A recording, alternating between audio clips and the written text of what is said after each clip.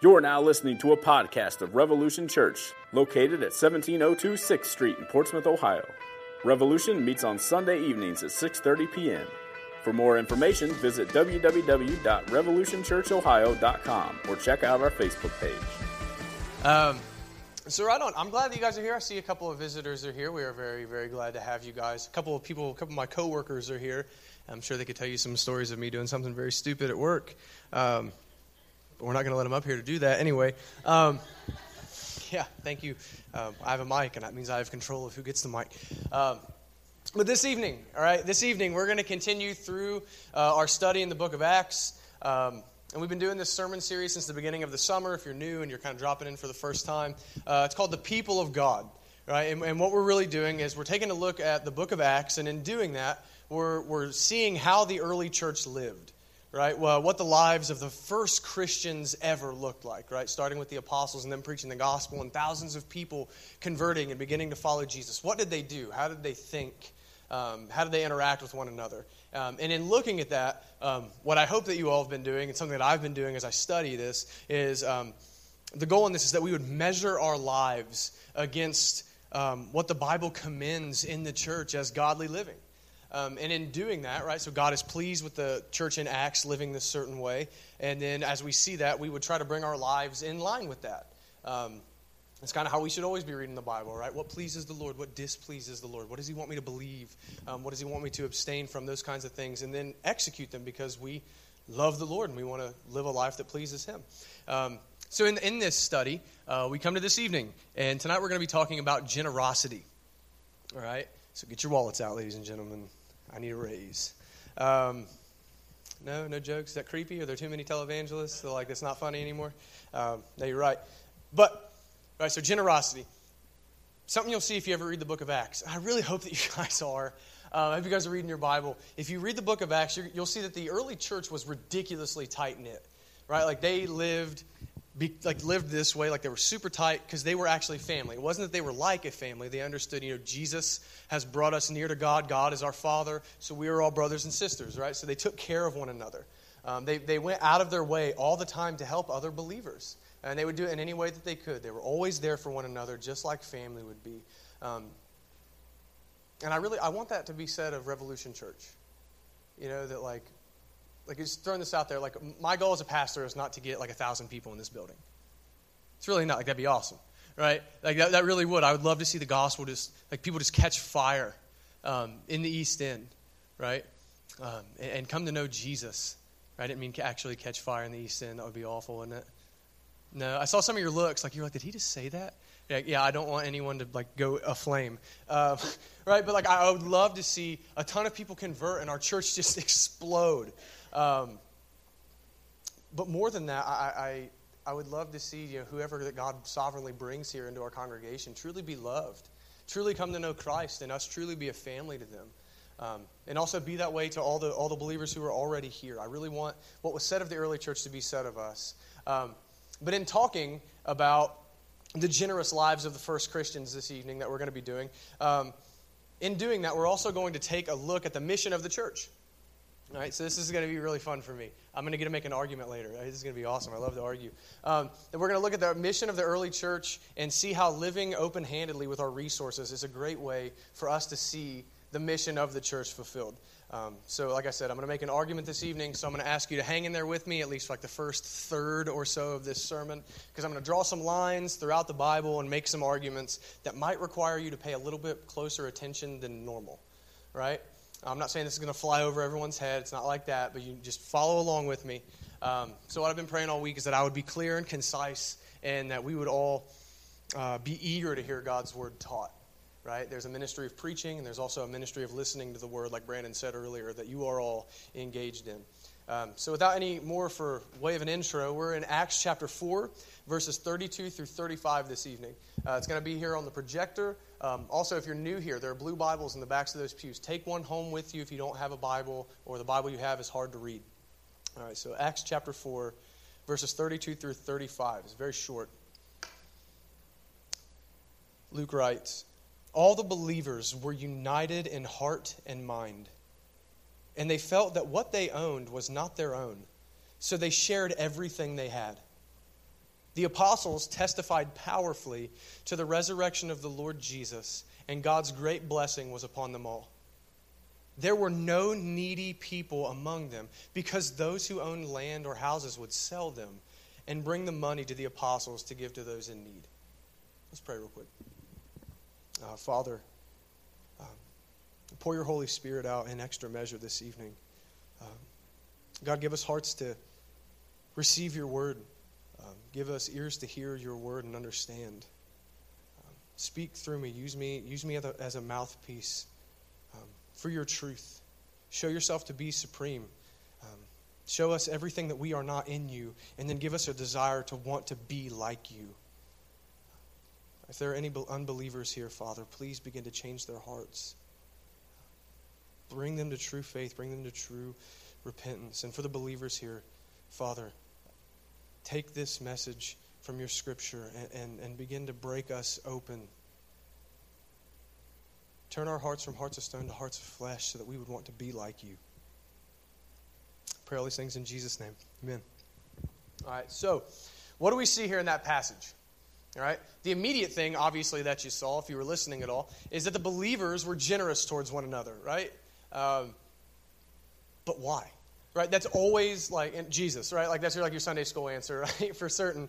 But like my question whenever I read the Bible is, what is the reason? Every time that I see an action, every time I see something taught, why did they do what they do, right? Because every action always has a motivation behind it, right? Whether good or bad, every action always has a motivation. So I see a chain reaction in this passage that I want us to consider this evening. Right? In the first verse, verse 32, it says they were united, all the believers were united in heart and mind. The second thing we see, also in verse 32, is they considered what they owned to not actually be theirs. And the third thing we see is that there was no needy among them because of the actions that they were willing to take with their possessions, not counting it as belonging to them, but they would sell it so that they could help others. Right? So they're united in heart and mind, considered what they owned to not actually be theirs. And thirdly, there was no needy among them because that mindset led them into action. And what I want to do is I want to unpack this chain of events, this chain of thought and action, and see how this works together. Right? So there's kind of the outline for what we're going to try to do this evening. So right off the rip, we said they were united in heart and mind. There's a bug. It's huge. I'm going to try to ignore that. Anyone else afraid of bugs? Like legit? Like I don't even like bug Pokemon. Like they freak me out. Yeah. Anyway. That's not funny, Brandon. So it says that they were united in heart and mind, which for certain is one way that the Bible says that they really loved and cared for each other, right? So they're of one heart and mind. They're actually living out Jesus' command to his disciples where he says, love one another, right? And in loving one another, you'll show the world that you're my disciples. Right? And they're also living out Jesus' other command, to love your neighbor as yourself, which is actually found in the Old Testament as well. So that they're certainly doing that whenever it says that they were united in heart and mind. But I think that we can take this idea of being united in this way back a step further. Right? And if you've been coming to Rev very long, you're going to see this real clear. I think that they were united in heart and mind towards each other because they were first united together in their love for God. Right? Like, so as Christians, they, like we, right, they love the Lord. Like, sometimes we can hear the gospel. We can hear that this message that Jesus Christ has saved us, that he has taken all of the punishment for all of the sin that we would ever commit, and he paid for it on the cross. The Bible says he canceled the record of our debt by nailing it to the cross. Right? I believe that's Colossians chapter 1, right? Like we hear that message and it's very easy for us to glaze over because we hear it day in and day out. But like just for a moment, just consider that. We deserve nothing. And he gives us everything in Jesus. We deserve to go to hell, and yet he gives us salvation through Jesus. Right? So God has saved us, and he's ransomed us by the sacrifice of Christ in our place. Right? And this should result in just ridiculous gratitude. We say this a lot at Rev. This should result in gratitude from us. This is why we want to live the lives that we live. This is why we want to live in obedience to Jesus, because we're so overwhelmed with the fact that God would love sinners like us in this way, that he would send Jesus to die for us, right? So if this creates overwhelming gratitude in us, because it certainly did for the believers in Acts in this passage that we were looking at, this gratitude for God's grace then creates in us a desire to do his will. Right? Like I said, this is why we live the lives we live. And the Bible tells us that God has a will for his redeemed people. Right? He has a will for his church. So he has a mission for us. Right? So what I'm doing, argument real quick. A united love for God results in a united mission as God's people. Because God's people want to do his will because they have so much gratitude towards him. Right? And here's my argument, or here's just a statement. God's mission for the church is this: to display who God is to the world and to each other. Right? Another way we could say this is to display the glory of God. Right, and here's why I think that that's the mission of the church. And before I get into it, if you don't see this from the scriptures, then don't believe it. Right? I'm kind of stepping out onto my own opinion here, and I want to recognize that in front of all of you guys here. I think that this is sound. Obviously, I believe what I'm getting ready to tell you guys, or I wouldn't be saying it. But if you don't see this from the Scripture, if it's not plain to you, then just disregard this. Take it for what it's worth. All right, so here's my argument for why I believe that God's design for the church, God's mission for the church, is that we would display who he is. First thing, man was created in God's image. Right? Genesis. I believe it's chapter 2 or 3 says that in his image, God's image, he made them. Male and female, he made them in reference to Adam and Eve. So man is created in God's image, which means this.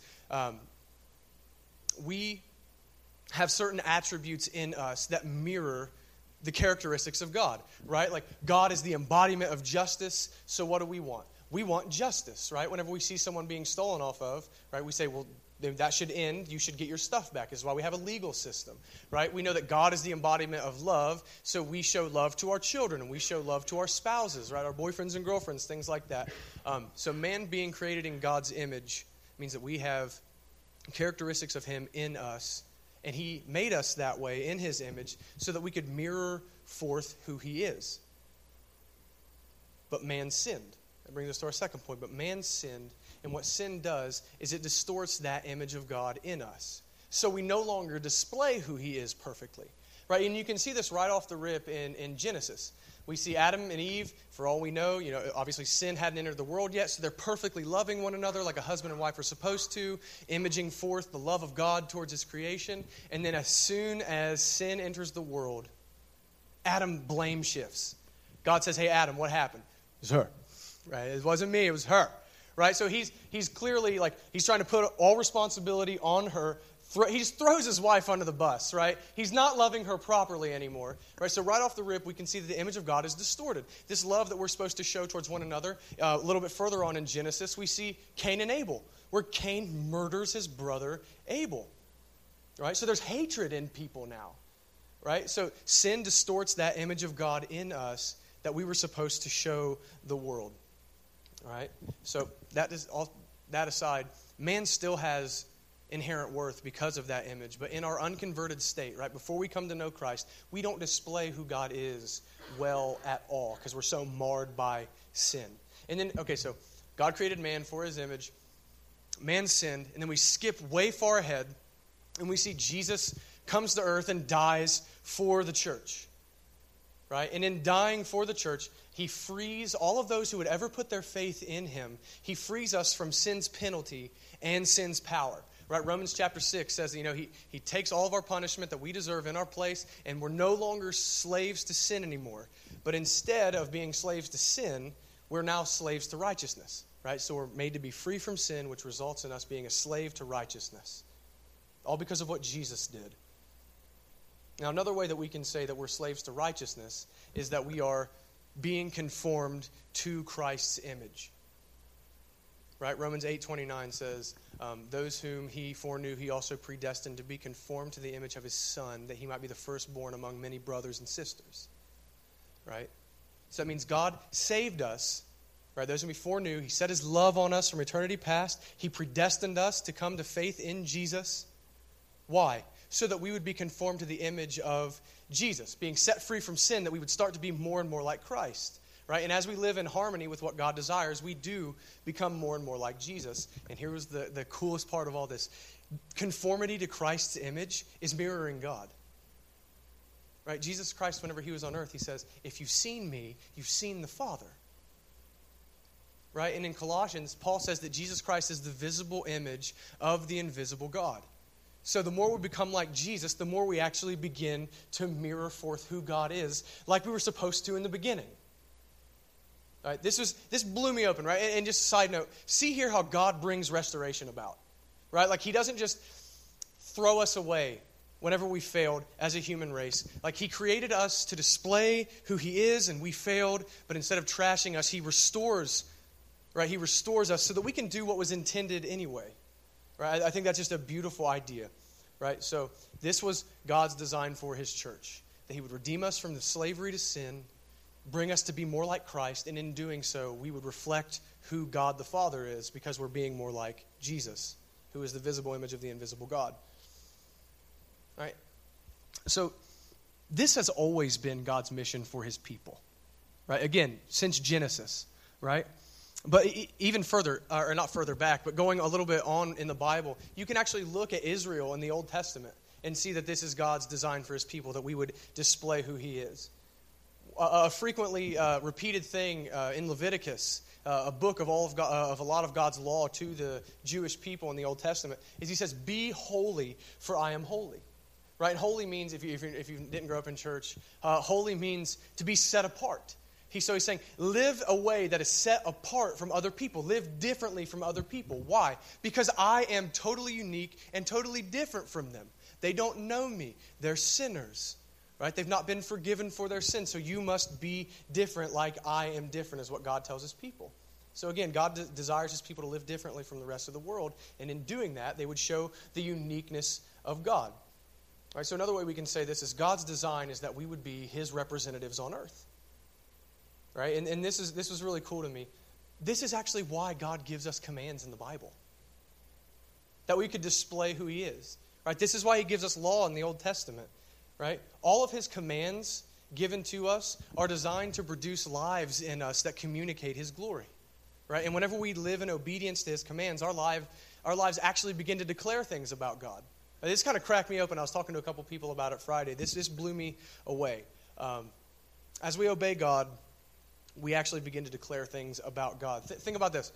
First command, no other gods before me, right? Put God first above all things, no false gods. What are we declaring if we actually live that way? We're declaring that there is one God, right? And not only that, but he is utterly unique from everything else. All other gods are false. There is one God, and he is worthy of our undivided attention. He is worthy of our complete obedience because he is so unique. He is the creator God, right? He's powerful, right? So if we obey the first commandment and put nothing before God, we declare that to the world. Other things in the Old Testament, it says that like we shouldn't commit adultery, which means you shouldn't sleep with someone who's not your wife. That in marriage, we should be sexually pure. And even if you're not married, you should be sexually pure. Right? I don't want to leave you any wiggle room there, you bunch of pagans. But in declare, yeah, I know how you are. I was unmarried for a season, 23 years to be exact. Memory like a steel trap. Right? But if we live sexually pure lives, right, and we're faithful to our spouses, or we're saving ourselves for our spouses, what are we declaring about God? God is faithful to his people. Right? And I'm imaging that forth by being faithful to my spouse. Right? We see God tells us to forgive our enemies. He says it in the Old Testament. Forgive people. What does that communicate about God? Well, I forgive because God is the reconciler of men. He reconciles men back to himself. God tells us to be honest, right? Don't lie. Right? What is that saying? Whenever we live that way, we're saying God is the source of truth and there is no deceit in him whatsoever. And I want to be like that. He says, show no partiality, right? Don't be prejudiced against people. Why? Because whenever we live that way, we're saying God is the embodiment of justice and he is always fair. Right? So those are just a few examples. We could do this all the time, but there's like over 300 laws in the Old Testament. We don't have time for all that. Right? But all of God's commands, when obeyed, display who God is. But just like Adam and Eve failed, Israel failed to do this as well. Right? All those laws that he gave to the Jewish people, they failed to display who God is perfectly. And they would turn from him and do their own thing. But then here's what's glorious about God. Jesus came to earth to be the ultimate representative of God's glory. right? We say that Jesus perfectly obeyed God, right? He was sinless. Well, what does that mean then? If our obedience to God communicates who God is, and Jesus was perfectly obedient to God, then that means Jesus is the perfect image of who God is. This is why he can say, if you've seen me, then you've seen my Father. Right? And then he redeemed us. He saved us from the power of sin and the penalty of sin. And now, as those who have been redeemed by Christ, we seek to imitate Jesus. Right? So being like Jesus is imaging who God is, which is the mission of the church. Right? I know I've thrown a lot at you in the last 20 minutes, and you're doing awesome. I'm really proud of you guys. No one's fallen asleep yet. Right? But I said all of that because I had to set the stage a lot, because this is what we see being done in this text. Right? We see believers united in a mission to accomplish the goal of displaying who God is. That's really what I think that they're doing here. Right? Again, they believe the gospel that Jesus Christ has saved them. And he saved them by making himself the sacrifice for sin, that he would satisfy the wrath of God for all of those who would believe. So they believe the gospel. And the gospel expresses the glory of God in self-sacrificial service. Right? Everyone knows John 3:16. For God so loved the world that he gave his only begotten Son. Right? He gave his Son. He loved his Son from the foundation of the world. Jesus talks about it in his prayers. Right? He's like, you love me. You've always loved me. And God says, I will give him up. I'll actually punish him for you, whenever you're the one who deserves to be punished. So God is very much self-sacrificial. And they believe this about God. This is an incredibly powerful and unique aspect of God as well. And this will all tie together in a little bit. He condescends to serve man through Jesus Christ. He makes himself low through Jesus in order to serve people who don't even deserve it to begin with. Right? And I think the believers in this passage, they believe that God has done this, and believing that has produced a heart. Right? It's produced this big heart change in the believers. And what's changed is how they view, in this passage specifically, is how they view their resources. Right? This heart change that God is self-sacrificial, and my mission is to display who he is, makes them look at their money and their houses and their land differently. Right? It makes them start to say, my stuff really isn't my stuff then. Right? God has given it to me. Why? So that I can be self-sacrificial towards others like he is sacrificial towards me. I think that that's what changed in them. Right? Like these early Christians, in light of the self-sacrificial nature of God and wanting to display that, they become completely consumed. Right? Like nothing is too much to ask of them to do or to give anymore, because they want to be just like this God who has loved them and sacrificed for them. Right? This is kind of like my grandpa. Right? He owns Muletown Mini Mart. If you've never been there, you should come and support me and 5 other people in this church right now. Give us your money because we can use it to the glory of God, of course. Right? But my grandfather, and this is all tying in because I say nothing is too much to ask of these people to realize their goal of displaying the glory of God. But my grandpa, whenever he bought the store in Minford back in the 80s, he didn't have a whole lot of money. I'm not saying he was broke or anything, but he didn't have very much money, and he had to actually put his house up in order to get the money, to get the loan to buy the store, right? So that meant that if he did not succeed in his goal, he and my mom and my aunt and my grandmother would then become homeless, right? That's what happens whenever you put your house up on a loan. And he did that, but he didn't care to do that. Right? Because he said, I want this store. I want to carve this piece of Minford. Why Minford? I don't know. But I want to carve this piece of Minford out for myself, and I want to start a business, and I want to be successful. That was his dream. That was his goal, and he was willing to do anything to meet it. He was consumed. That was my grandfather's mission, and he didn't care what it cost him to see that mission realized. I said that because the church was consumed with their mission to display the glory of God, so they became willing to sell their stuff. Right? They became willing, whatever it takes, I want to show the world God's self-sacrificial character. So I look at my possessions differently. Just like my grandfather began to view his possessions differently and says, I'm willing to potentially lose this because I have a goal that I want to meet. Right? So this This heart change, then, we can see, wasn't just a change in perspective, right? It wasn't just like they got like these like touchy-feely, believey things where they're like, oh, that'd be really good if we were self-sacrificial, right? It wasn't just talk for the New Testament believers. This kind of heart change where they see the self-sacrificial nature of God leads to action, right? Jesus Christ says, out of the overflow of the heart, the mouth speaks. So like change of heart results in a change in what our hands do. And what do we see? The believers actually become compassionate towards one another. And compassion is just love that works. Right? Just like in the Bible, we see Jesus had compassion on the crowds because they were like sheep without a shepherd, and he begins to teach them. His compassion moves them to do something. We see the Good Samaritan had compassion towards this dying Jew on the side of the road, and he moves to act to save him, to help him. Right? And God, again, I'm going to keep circling back to this. God is the epitome of compassionate.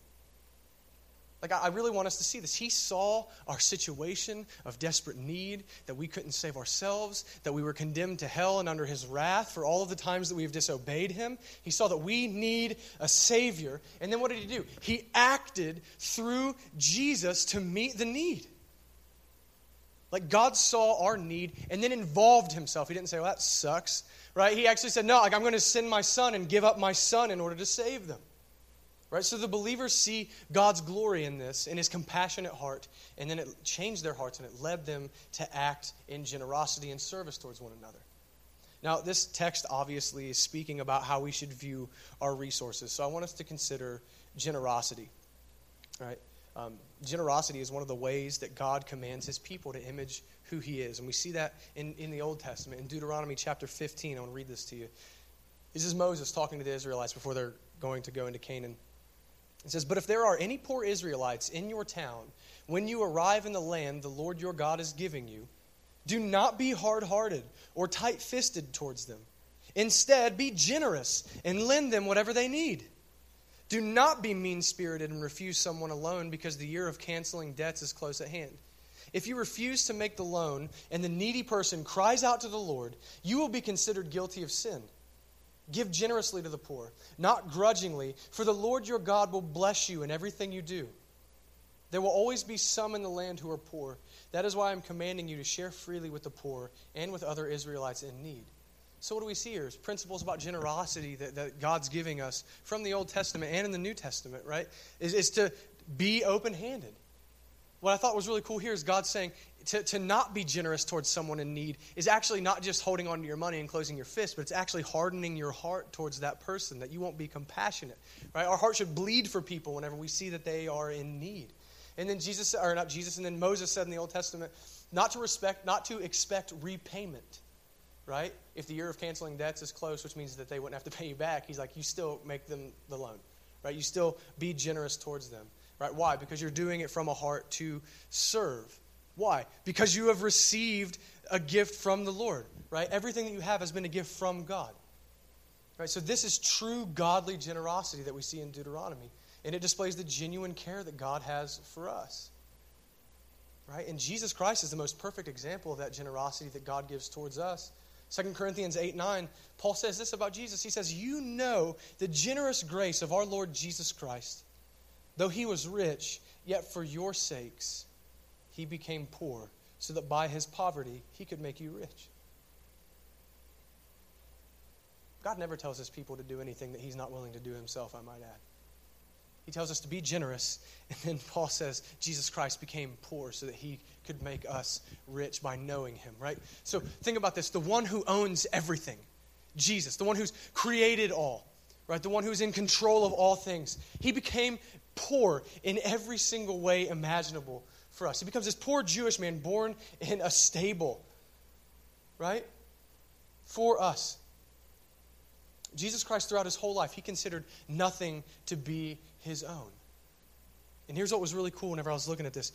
He considered everything that he had, everything that he was, every skill that he had, every ability, everything was to display who the Father is. All of his time, everything. He didn't even have money really to give out because he was poor, but everything. He didn't even consider his life to be his own. But instead, he gave up his life as a supreme display of God's glory in saving sinners. Right? He sacrificed his life to display God's justice and to display God's wrath and to display God's love and mercy. Everything about Jesus, he made himself the epitome of poor and dying so that we could be made rich and that he could display God's love towards us. All right, so again, text talks about generosity. So how can we show generosity in our lives in light of, our mission as the church to display God's glory, and then God showing us his glory in Christ being sacrificial towards us? How can we show our generosity?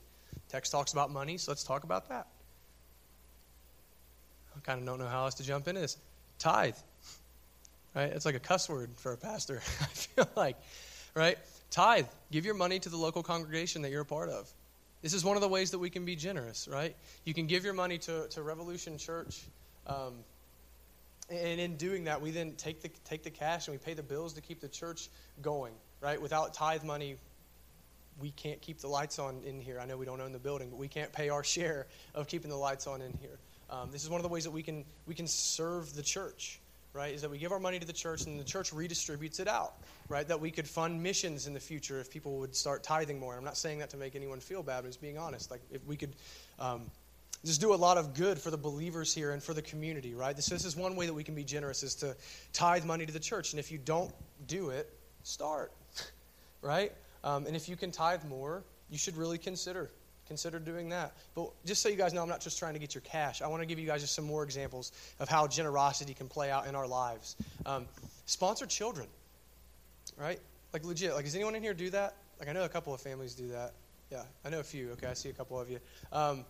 Sponsor children, right? So think about this. If everything's about sacrificing, we sponsor children, all right, we tithe. So we give our money and we sacrifice our money so that the church can continue in its mission, right? We sponsor children so we can sacrifice our money so that others can eat, right? Another thing you could do is missions, right? Find a missionary and tell them that I'm going to devote giving you $50 or $100 or whatever it is that you can afford to give, right? And in doing that, we sacrifice our money and be generous so that others can hear the gospel, right? You can give your money to the homeless shelter in Portsmouth, right? You can, and this is really a good idea that me and Autumn are going to start doing, is you can open up a bank account for other believers, right? And every month, $25, $50, whatever it is you can afford, open up that bank account and keep putting the money back. And then as you see a believer in need here among us at Revolution Church, you can say, well, I have a few $100s set back. What's your need? I want to help you. Right? That's actually almost exactly what the believers were doing here in this passage that we were looking at, right?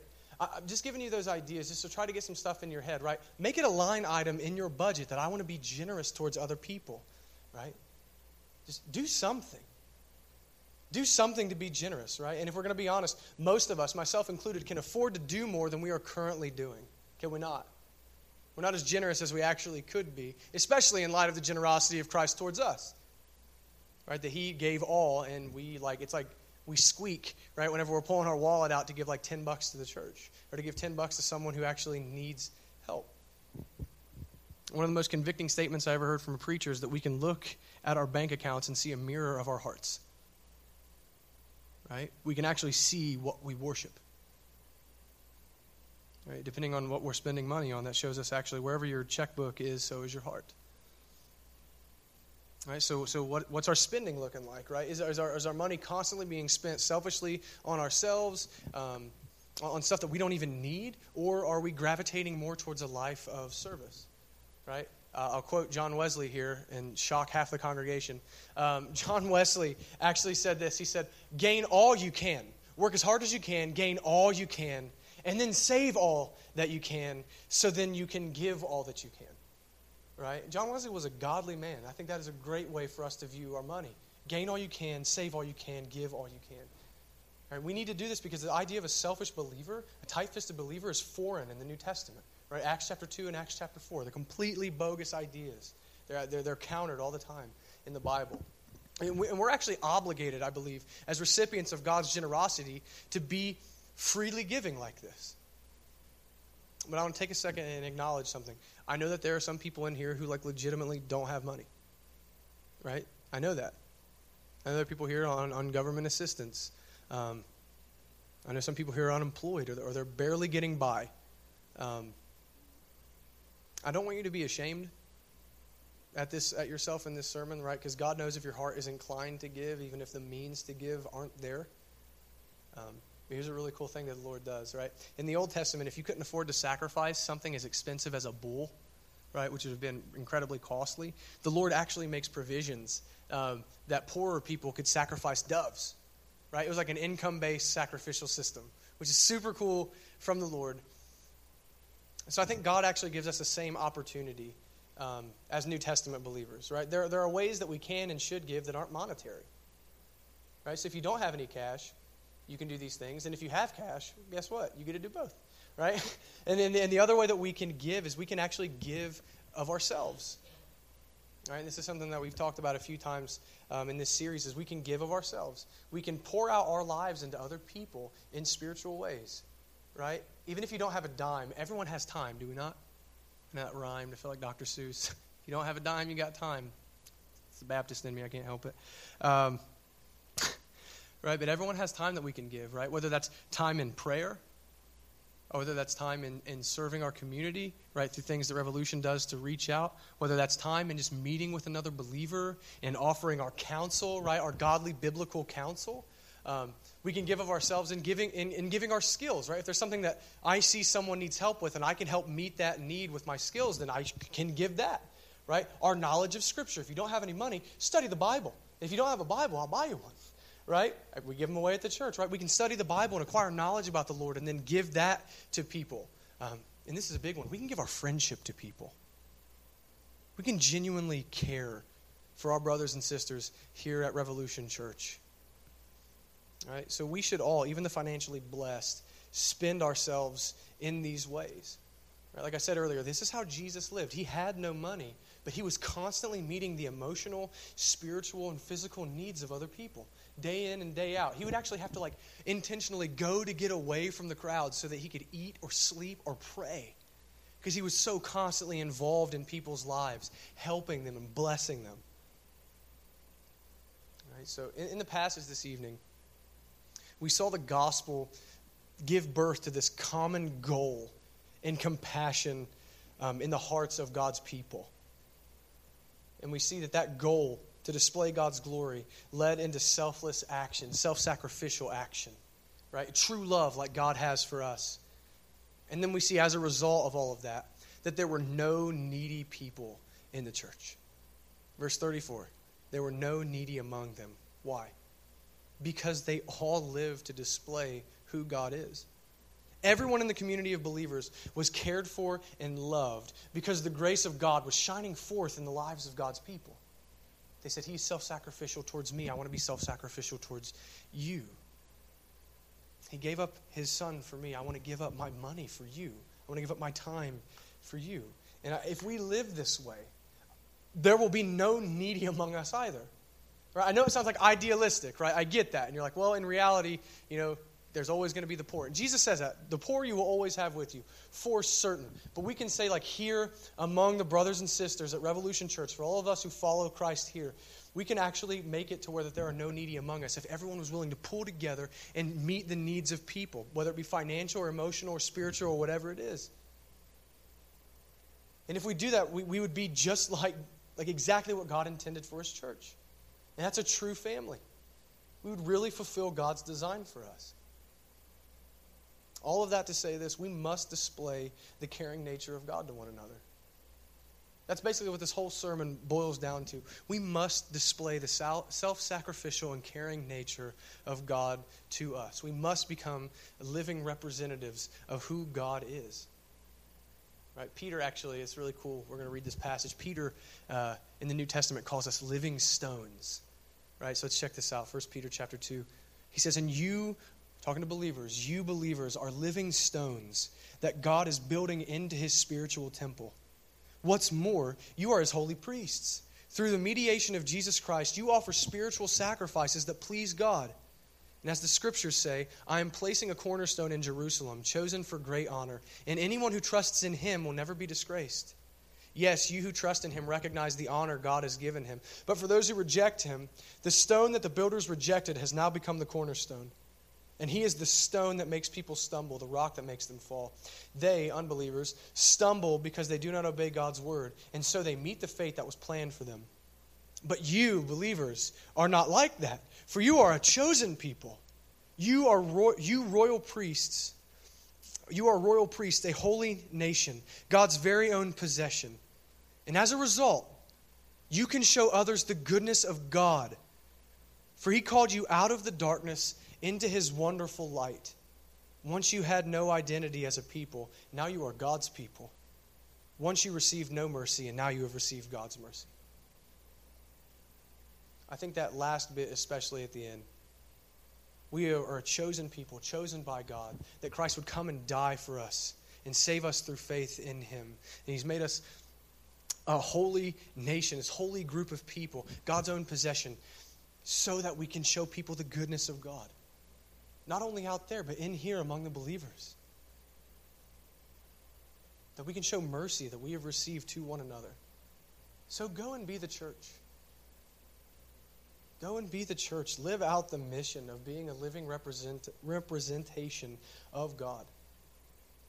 And bear in mind that you ought not be afraid to give. Right? Because in Christ, we've received everything from God and more than we could ever need.